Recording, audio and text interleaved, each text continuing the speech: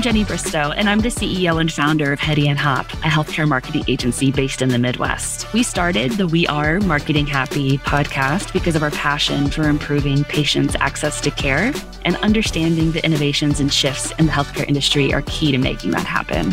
Please follow, share, and let us know what topics you'd like for us to cover next. Enjoy! Hey friends, welcome to today's episode of We Are Marketing Happy, a healthcare marketing podcast. I am so excited to have Cindy Graham with us today. She is the Director of Digital Strategy at St. Luke's Health System in Boise, Idaho. And Cindy, you have been at St. Luke's for 12 years, but you've been in this particular role for 7 to 8 years. So I think it's a really cool opportunity when somebody's been in a role for so long to kind of step back and kind of take the view of, what would you tell your younger self, or what would you tell somebody who's entering the, healthcare marketing space for the first time? So I'm really excited to dig in to a couple of different topics with you today. Welcome. Thanks for having me. I'm happy to be here. So one of the things that I really want to talk about is, I know that less than a decade ago, you had mentioned in a prior conversation that your organization had only one brave soul managing the entire website, and you had really no digital team to speak of. And I will say, through our experience and all the systems we work with, that was such a common place for organizations to be. But you have stepped in, and now you manage the digital team, and there are other groups within the organization you collaborate with to make sure that you're really providing the best and easiest access to patient care. But let's talk about some of your group's key wins, in particular, reviews. So reviews are an area that providers can be really afraid of, honestly. Providers in general are always worried that all of the reviews will be negative, and there can be a lot of fear around purposely trying to get more reviews. But you had mentioned that 18 months ago, your system received about 250 Google reviews a quarter. Now you're receiving over 5,000. So talk to me about this initiative. Why did you take this on?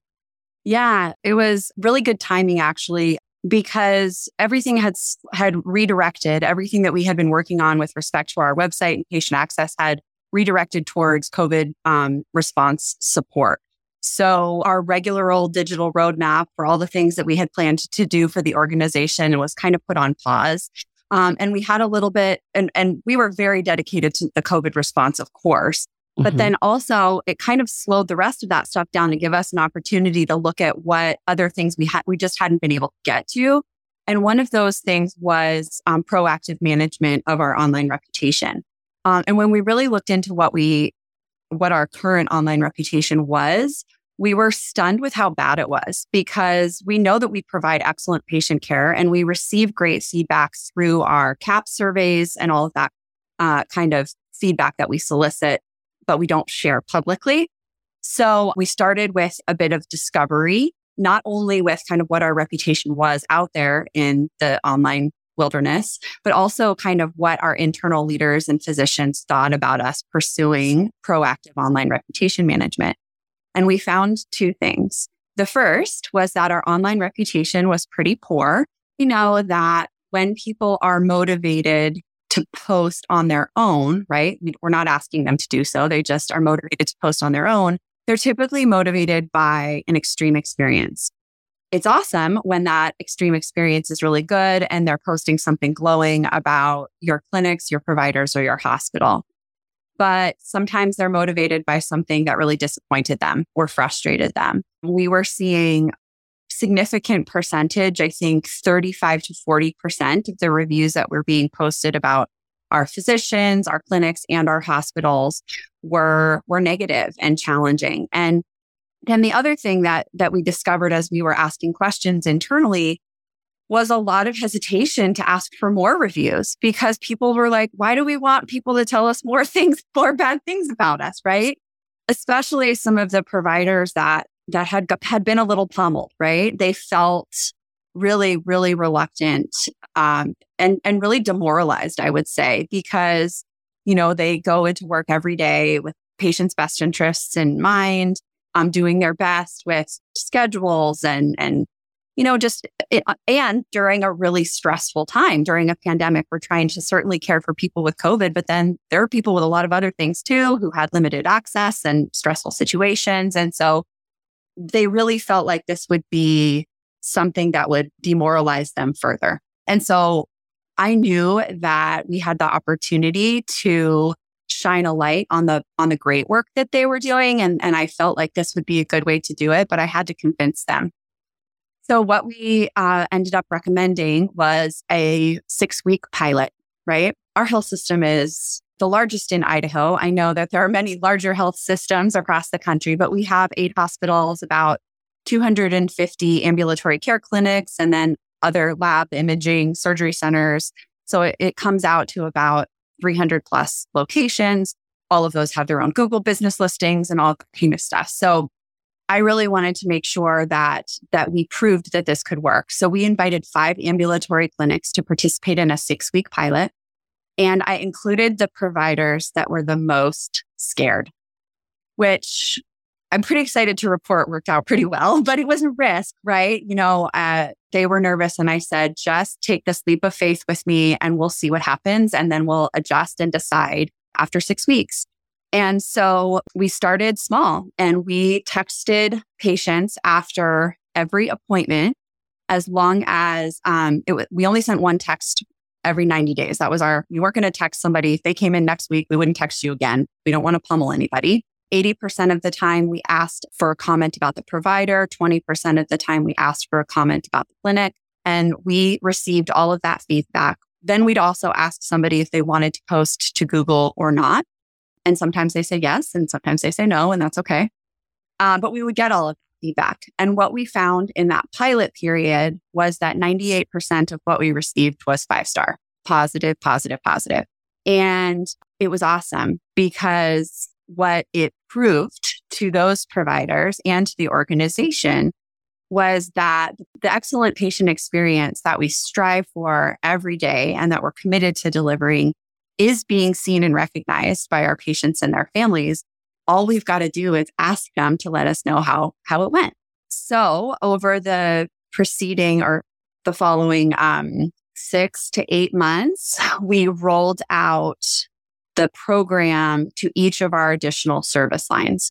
So we have about 11, everything from primary care and children's to cardiology, oncology, orthopedics, all the rest. And we've been fully rolled out now for about a year. And our reputation score has increased dramatically. We went from kind of, I would call it poor and sad.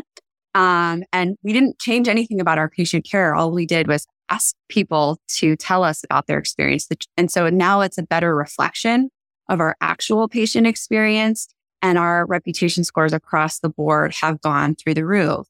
And you had mentioned the volume of reviews, right? So we were getting about, for all of our locations and all of our employed physicians, which totals about 17 to 1,800 entities. In total, we were getting about 200 Google reviews a quarter that were 35 to 40% negative. Today, we get around 5,000 Google reviews a quarter that are 98% positive. And that being able to share that reporting back with physician leadership groups that they can then share with their own colleagues, and sharing it with our executive leaders and our clinic managers. I'm so proud because we didn't really do anything but reflect back how the patients truly feel about the work that they're doing, which has been really important after such a tough period within healthcare. That's so wonderful. And I love your approach about including the people that are most afraid of the initiative in the trial rollout, because it really helped make sure that you got organization-wide buy-in immediately, but it was a risk.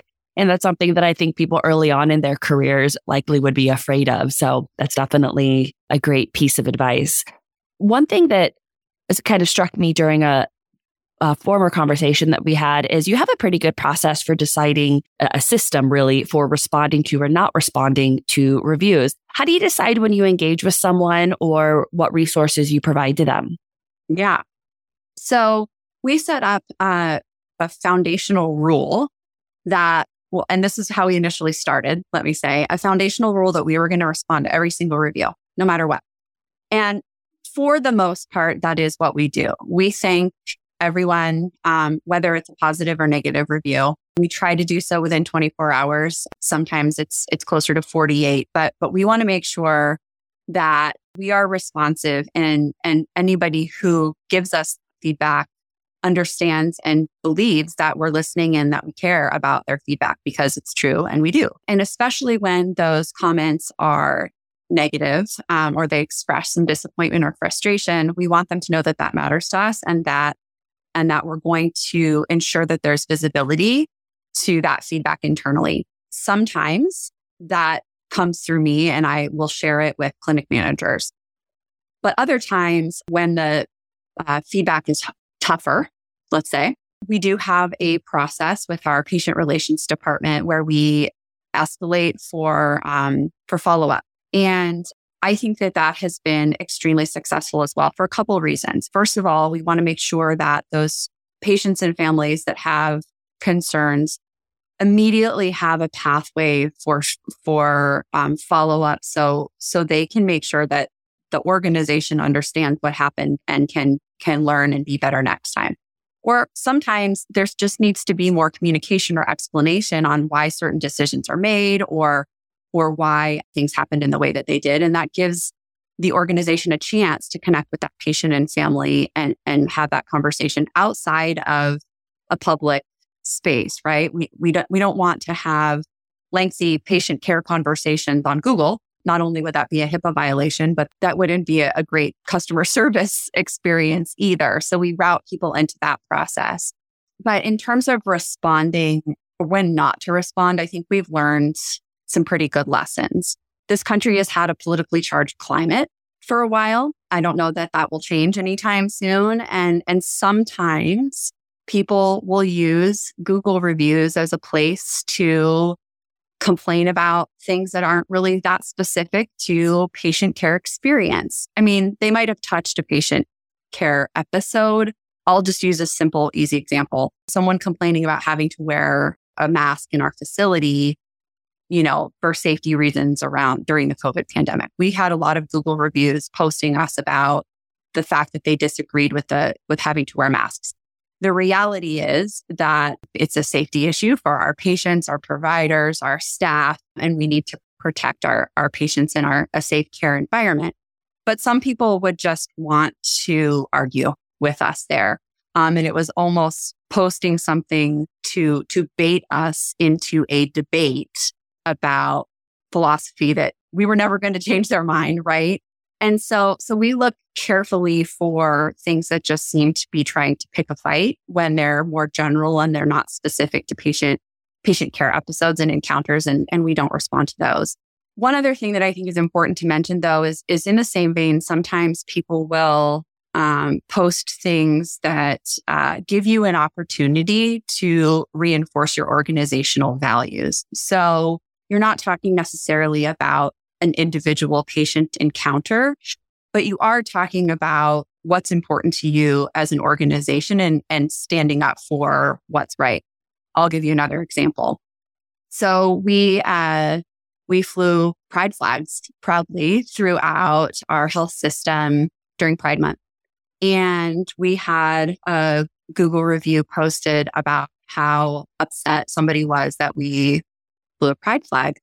And that just gave us the opportunity to respond and reinforce our organizational values, which is everybody's welcome here and we care for everybody. We're a welcoming and safe space for everybody in this community. And it gave us the opportunity to reinforce that, not just for the person that commented, but for everyone else that reads that comment. I think it's important that when you have those opportunities to reinforce your organizational values so the community understands who you are, that's a good opportunity to do that. That's a beautiful way to look at it. Yeah. I love it. I love it. That's wonderful. So let's talk a little bit about budgeting, because one of my favorite things about healthcare is the wonderful people that work within healthcare. But one of the most difficult things is that marketing budgets have to be considered alongside clinical and operational and many other very, very important budgets. So as you are creating your priorities for the year and as you're thinking about what you want to do to really improve patients' access to care and provide a better digital experience, what do you do to try to ensure the success of your projects actually being approved during the budgeting process? And then making sure that they're supported really for the long term and it's not something that you allocate money to for a year and then it dies on the vine the following year. Right. Wish I knew the magical answer that anyone in healthcare wouldn't have to face this issue. And I do think I have some perspective and advice, but I will be honest in saying that this is still something that I struggle with in the healthcare industry all the time. And that is exactly what you said, right? So we are an important and critical function of our health systems to connect the community, patients and families with the products and services, really services more than anything that they need to maintain and proactively stay healthy, right? But we have to compete with the dollars that are necessary for delivering excellent, exceptional patient care and outcomes. And those are things like, our population is growing like crazy and we have to build additional hospital space and we have to build additional primary care clinics. And those things are very significant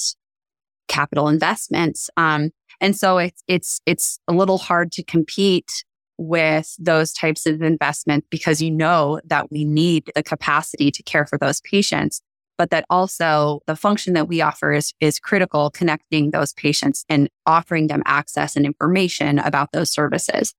So the way that I tackle it here and what I'm still working towards at St. Luke's is ensuring that our leadership has an understanding of the impact of each of those connection points and kind of the extent and the volume of them, right? So, when you have 10 million visits to your website in a year, for example, they need to understand the impact and the value of those connection points. So they understand the importance of continuing to invest in them. And that our world changes so quickly and evolves so quickly as well that we need to be able to be nimble, right? So whatever you guys can do out there to educate your leadership and take up every time somebody invites you to present anywhere, say yes. And it doesn't matter if you don't think you have anything new to say, go there and remind them about the importance of all these things. Talk to them about what you're doing. Talk about what you're seeing in the community and what patients are asking for. Talk about what trends are happening out in other industries that could influence healthcare, the evolution of your digital experience. But it has to be top of mind for them always as a critical piece of your patient engagement and community engagement infrastructure, I would say. But, getting back to, so what that really, boils down to from a budget perspective is that it has to be kind of an ongoing budget that's dedicated to helping you evolve over time. You will always struggle if it's project-based, right? You don't want to have to go ask, and now I want to do this, and now I want to do that, and now I want to do this. It has to be something that the entire organization understands, needs constant feeding and investment, and it's critical as a front door to your organization. So whatever you can do to advocate for that ongoing, committed, and dedicated budget, and then also whatever you can do to continue to get in front of as many leaders as you can, whether they're your executive leaders, whether they're patient care leaders, even nursing leaders. I really think that as much as they understand about the work that you do, the more you'll be considered as a critical part of that infrastructure and the easier it will be for you to get that funding, not as a competitor to the things that the organization needs to build buildings and to expand access, but as a critical piece of being able to do that successfully. That's a great perspective. And one that we hear often is that relationship building within your organization is so important. Final question is, let's talk about resources. So if you were to give advice to someone just entering the healthcare marketing space, what resources would you point them to for continuing education and to kind of understand the trends and what is happening if they are in a situation, say, that they can give a presentation to their organization's leadership team, or really just even to stay up to date themselves? Where should they be looking? Well, I will tell you that this may be not the answer that you are expecting, but I'll tell you, it is what came to mind. So my career is about 25 years old. And I have been at St. Luke's for 12 years, but I've been working for a bit longer than that. And earlier on, especially in my healthcare role, I was really looking outward for inspiration on what to do next. I have to tell you that these days, I am looking inward within our organization more for that inspiration. I will tell you why, and I'll tell you why I think that's really important for younger people who are earlier in their careers, I should say, to consider, and then I think how to go about it. What I have found is that I would go out and I would get these really amazing ideas about trends and opportunities, and then they would be incredibly difficult to advance or implement just for practical reasons. Everybody else would think that they were awesome and exciting and definitely something we'd be interested in, but getting them prioritized and getting them executed practically sometimes was challenging. Like the fact that, we had the opportunity during COVID to launch that online reputation management work. It wasn't a new idea right then. It just, the timing was right. I don't know if we would have gotten to it yet if COVID hadn't happened, right? So sometimes there's just the way we're able to prioritize delays those kind of bigger innovations. But I would say that what I have found to be most valuable in my career and learning and helping me support St. Luke's in achieving its objectives is putting myself out there within the organization and helping connect the dots where they might not, you would think they're connected, but maybe they're not. I'll give you an example. One of the things that I feel has been most helpful in my recent career is building relationships. You said a lot of people mention this, but with senior nursing leaders. Usually in a healthcare marketing role, I feel like you hear more from executive leaders or physician leaders or physicians or clinic managers that want something. I didn't have any earlier on in my healthcare career natural connections with senior nursing leaders. But I will tell you that I think that they're the best people to know within an organization to really understand what is working well in our patient care engagements, what is not working well, what are some of our opportunities, and how someone in a marketing or digital role can help support patient experience. So one of my closest colleagues here at St. Luke's has become our director of patient care experience, and we talk all the time about the types of things that they're seeing, the content that we can deliver, the things that we can say, ways that we can help educate the patients and the community to help ease their experience and improve their experience. And what I found is that we don't always have to look outside for ways to really dramatically change our organizations and help our organizations. The opportunities are there and they're glaring often right in your face. And sometimes they just need someone with a marketing mindset or an experience mindset to help activate those things. So if you're in healthcare and you don't know any nursing leaders, find a way to meet some. And I also think I've always struggled with the sort of quote unquote mentorship relationship. If you just ask someone for a mentor and then you sit down for coffee every once in a while, and that can be great and it's awesome. And I have some people that I do that with. But I have learned the most when I dive into a project with someone that scares me a little bit, right? And I've done that a couple of times with some nursing leaders. In a healthcare organization, there are lots of things that need to get done that are not really anyone's job to do, right? And I have volunteered sometimes with a little bit of hesitation, but I volunteered sometimes to take on things that would certainly impact my work and impact patient care. But if I hadn't taken them up, nobody else really would have done them because they're nobody's job. And so I kind of decided to bring together some people that I thought could help get it done. And in one particular instance, those leaders were senior nursing leaders. And we worked together for 18 months on a way to improve our information governance on patient care materials, right? Like how we're organizing them, how we're delivering them, how we're templatizing them, all those sorts of things. It was nobody's exact job, but it was something that we knew would help improve our patient care experience. And I learned so much from them during that period, even though I had already worked at St. Luke's for 8 or 9 years, right? And then, of course, you have these relationships throughout the organization that you can tap into as you go on for more of that mentorship, more of those ideas, and more of a finger on the pulse of where you can help and where you can improve. So I don't have any great outside resources to share. I mean, not that they aren't there. I still go to conferences. I still read marketing articles and all of those things. But where I find the inspiration that is most practical and easy to implement at St. Luke's is from within. That's wonderful. Wonderful advice. Well, Cindy, it has been an absolute joy having you on today's episode. I will link to your LinkedIn bio in the show notes. So if anybody's interested in reaching out directly, they can connect and chat more in depth about these topics. But thank you so much for being on. It's been a joy. Thank you for having me.